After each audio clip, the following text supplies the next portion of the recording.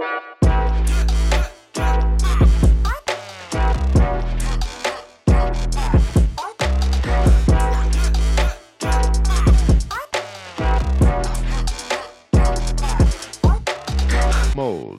on this fine Tuesday, beautiful people. Well, it's actually completely hammering it down outside with rain, so it's not the most fine Tuesday that we've had, but we'll crack on anyway. This is episode 15 of the Clutch Down podcast. We're on our usual format this week, just like last week, so we're going to kick things off with news and updates, move on to my spotlight player for the week, talk about the rumours and controversies around the league from the last week, and then to finish it off, I'll talk about my album of the week. So let's get into it. So on to news and updates. Our first piece of news is unfortunately a tragic one with Jeff Gladney, the former cornerback from the Minnesota Vikings, who was killed in a car crash yesterday. He was 25 years old and left behind a 1-year-old son.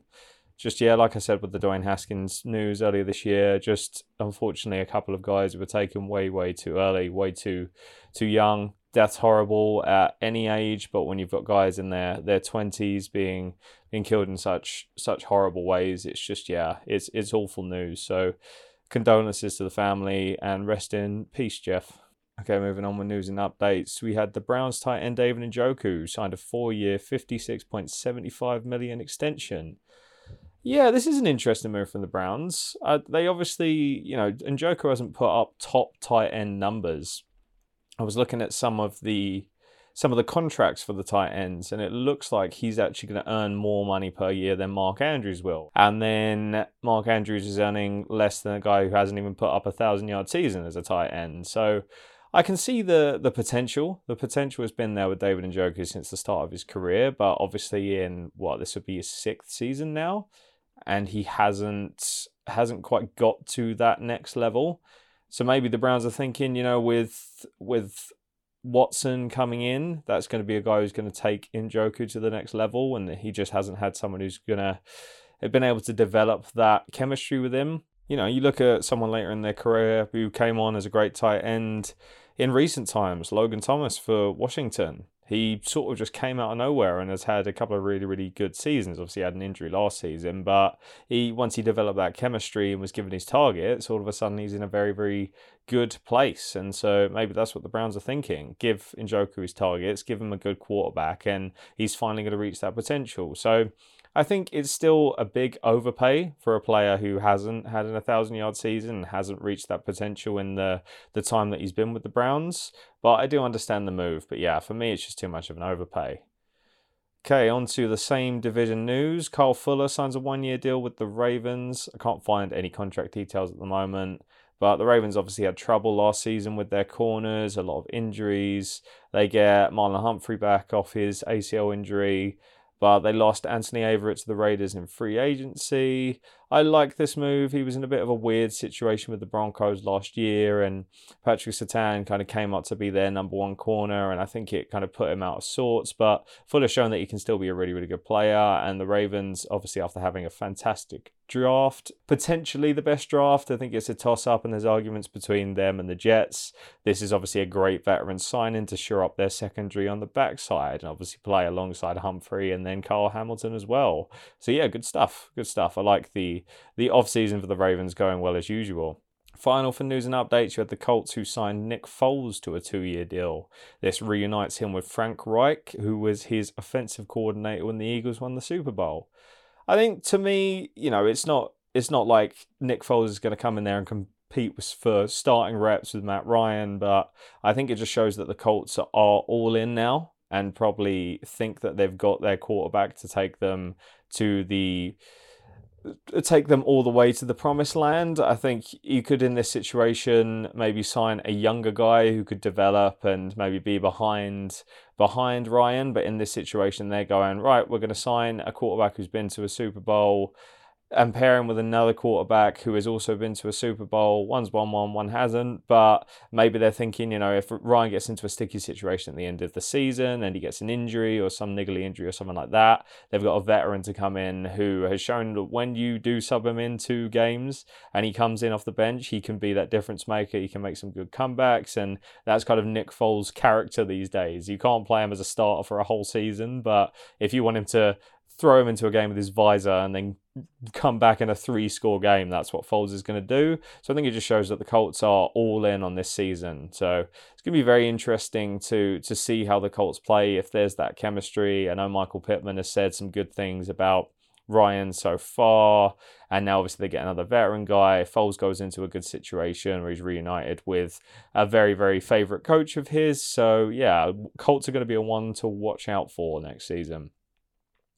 On to my Spotlight Player of the Week, and we're back onto defense again this week with another cornerback, and that's Sauce Gardner. He was picked number 4 for the New York Jets in this year's draft. He played 3 years for the Cincinnati Bearcats, where he had 99 tackles, 9 interceptions, and 6 passes defensed in college. He was also the AAC Defensive Player of the Year in 2021. Pros, his speed. He ran a 4.41 at the combine, which is faster than the league average for a corner, which is sitting at 4.47. You can also see it on tape that as he has no problems playing tight coverage from the start to the end of a receiver's route. Sometimes you get some guys who are slower at the combine, but that doesn't matter because as soon as they get on the field, they play out of their speed, and obviously speed on the field is very different to just straight speed off the field, but this is a guy who's very, very fast off the field, and also when you put him on the field, that translates into him being able to put that into his coverage. His play recognition's elite. He can diagnose plays quickly, and it's testament to this that he did not give up a single touchdown in his college career, which is just an absolutely ridiculous stat. So off the back of this, he's got elite coverage skills. If you man him up, you can leave him on an island, and he's going to basically cover half the field himself. If you play him in zone, he's going to do his job. So he's completely scheme-proof with wherever the Jets want to put him and how they want to use him. So it's just going to be a great plug-in and play player for the Jets. Cons, he's a tall cornerback, which is obviously great for playing against taller receivers, and maybe if you want to put him in the slot as a tight end, but sometimes he plays too high, and this leads to a lack of reliability in his tackling. So for example, if a ball gets ran to the outside, he doesn't always lower his shoulder, and he's just basically begging the ball carrier to run over him. So when you've got, established backs in the NFL, if they get to the outside and get against him, they're not going to pull any punches, and they're going to have the skill set to see that weakness in him. And obviously other offensive coordinators will see that defensive weakness, and so we're going to go for that. Another thing is he's too confident sometimes. Obviously top cornerbacks need to be confident, but this means that as great as his coverage skills are, sometimes he gets himself into bad situations by being overly aggressive, and this leads to him getting beat. Obviously, with him not giving up a touchdown in college, it means he can recover well, but this isn't something that he really wants to rely on when stepping up to the next level. He's in a division where he's going to have to play opposite Stephon Diggs and also Tyreek Hill. So if he's doing that, you don't want to give them an inch because they're just going to make you suffer every time if you get cocky in that situation. So he needs to work on that aggressiveness and play it to a degree, but then understand not to just commit and to play the receiver as much as he can without just letting them get over the top of him. Verdict for me is a definite star. At the end of the day, his coverage skills are fantastic. I think the tackling and the over-aggression could be coached out of him, and he's going to a defensive-minded coach in Robert Saleh, which is ideal. Jets also have some nice pieces on defense now, so it's not like he's going to be asked to be in man coverage on a defense that has no pass rush, so it's going to be terrible for his development and terrible for his just sort of psychology when playing the game. If you've got a cover for 3 or 4 seconds every single play because there's no pass rush, then obviously you're going to get beat eventually just because of how hard the quarterback position is to play. Whereas now the defense of the Jets has got some good players for pass rush. I think that's a lot better. So for me, he's going to be a plug-in and play guy who's going to prosper with the Jets. Okay, on to rumours and controversies of this week. So you had Justin Fields, the Bears cornerback, come out and say that he's confident in the wide receiver group. They don't have a standout wide receiver one, but they've obviously got the talent there. I agree with him and disagree with him at the same time. I think Darnell Mooney is going to step up as the wide receiver one. He obviously had a great season last year, went over 1,000 yards, and built that chemistry and started to build that chemistry with Justin Fields when he started games. And so I think they've got a wide receiver one there. Then they've obviously got some depth behind Darnell Mooney, which is great. So yeah, I think, to be honest, Fields is going to go as far with that Bears team, and they're going to develop as far as they can based on how well he's protected. They got some improvements on the O-line, especially at center, and I think this is going to be big for his confidence. But, when you look at someone like Tom Brady, amazing player, but throughout his whole career, he's had very, very good O-lines, and he hasn't always had the top wide receiver group. So shows once you build those players into the trenches and you build up that chance for Fields to get reps without running around all over the field every single play and running away from defensive linemen, then that's good for the whole team and good for Justin Fields' development. And I think that's the thing. You've got a situation when you've got a great quarterback who's shown some great plays in his rookie season, but he also has that running ability, and you want to put him in a situation where he can, scramble out to elongate plays because of the talent he has with his legs. You don't want to put him in a situation where Fields has to scramble out on every single play because he's got to run away from a pass rusher. So obviously the Bears have said that they're looking at slowly improving that team, and they don't want to commit so much to offense and then so much to defense and then, have an offset where it doesn't work. They know their cap space still isn't great, and they're not in the greatest situation there. So it looks like they're going to use the draft and free agency over the next couple of seasons to improve that. And so they're slowly improving the pieces around Justin Fields. Matt Nagy's obviously gone and his offense was all over the place. So this puts him in a much better situation. There's been a lot of clips of Travis Etienne back off his injury, and I was just sort of thinking about what this means for the Jacksonville backfield and also running backs in general. Are we in a situation now where teams want to play basically with two running back ones going forward because of how easy it is for, players to bell cow backs and so on to go down and get the fatigue that means they get injured? When you look at someone like Derrick Henry, who basically the Titans offense just completely revolves around, and how, they were able to ride that for a while, but then when he got injured, it completely changed the dynamic of the team. They were kind of somehow still winning games, but it just shows that when you've got that back that you can lean on, that can be a very helpful thing. So I think it's going to be interesting to see with Jacksonville, the whole basically having two top running backs and how they're going to, spell each other. If they're going to have a top running back, maybe they're going to use Robinson as their top back and then have Etienne to come in and spell a bit more, or maybe it's just going to be a real 50-50 split. But I think it's an interesting point for just sort of, the Jacksonville backfield, but also running backs in general. Like,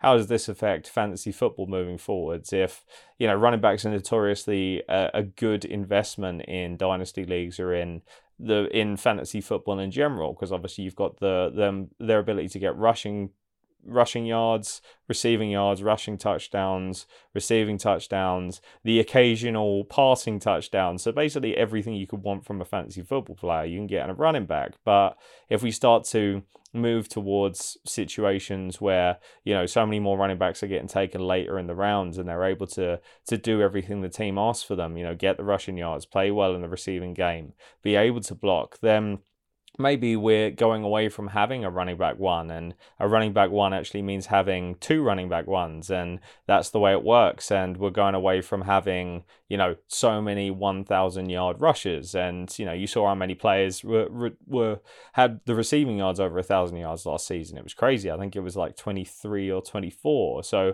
that's a lot of players going over 1,000 yards receiving. So does this mean, in this day and age where we're all about the passing game, that moving forward we're going to be moving away from having just top running backs and bell cow backs on teams? I think teams, it used to be very much more a rushing game, and we're developing into a situation where it's all about the passing and the receivers, and having 5 receivers on the field at the same time and running with empty sets and so on. So I think we're moving towards that situation, and I think that'll obviously last for maybe 15, 20, 30 years, and then we'll eventually get to the point where the game develops and the rules change, and then we go back to having top running backs. But it's interesting to go into this year's fantasy football drafts in the preseason and kind of think about this thing and think about, not just Jacksonville, but you take Dallas.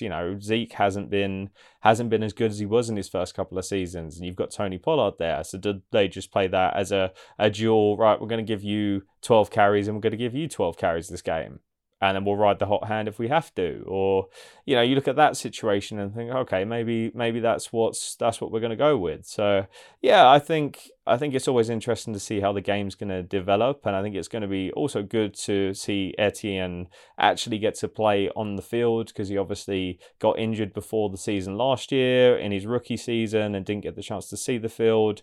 So I'm happy that he's back, and a couple of the receptions and things I saw from the videos from some of the Jacksonville practices, he looks very, very good as well. He looks like he's got a good burst. The burst was really, really impressive. So yeah, that Jacksonville backfield is in a very, very good situation. They've got definitely some better pieces than they've had over the last couple of seasons in the backfield, but just all over the team in general. Now into my final rumour and controversy for the week, which was Colin Kaepernick worked out for the Raiders. This happened. It's not like that was a rumour, but obviously there's always been rumours of where he's going to go.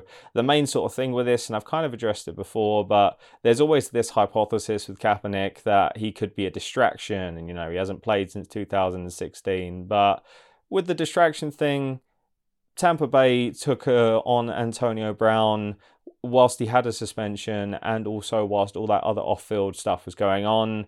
Didn't think he was a distraction. Deshaun Watson is still ongoing with the cases that's happening at the moment. The Browns gave him a $230 million fully guaranteed contract. So I don't think that's really a sort of argument for not signing Kaepernick.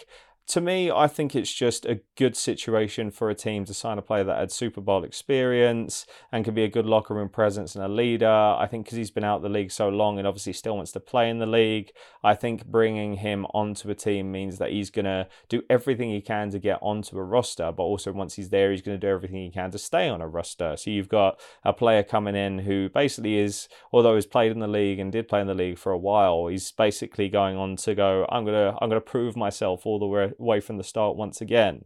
I don't think he will sign with the Raiders. I think the Raiders have got a pretty good quarterback room, to be honest, with Carr as the starter, Jarrett Stidham, who will be his backup, and then obviously you've got Nick Mullins behind him.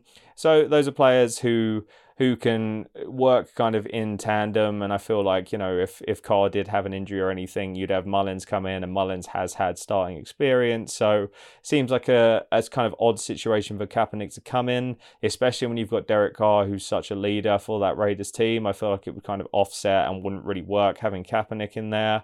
So for me, I don't think he'll end up signing with the Raiders. I do think he will end up signing with the team. I don't think it will happen in the preseason, but I think it will happen during the season. That might be an injury thing. That might be, it might be a, want to sign a veteran presence type situation. But even though he hasn't played since 2016, his workouts show he can still throw the ball well.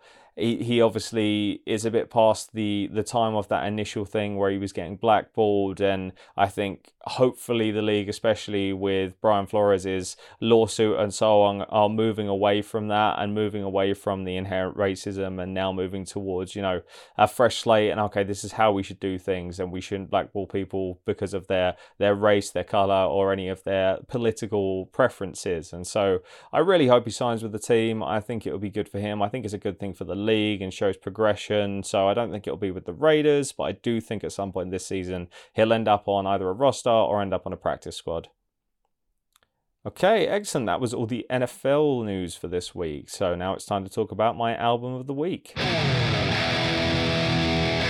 So my album of the week this week, going and continuing with 80s bands, we've got Def Leppard with their new album Diamond Star Halos. So this came out last week, I think it was May 27th.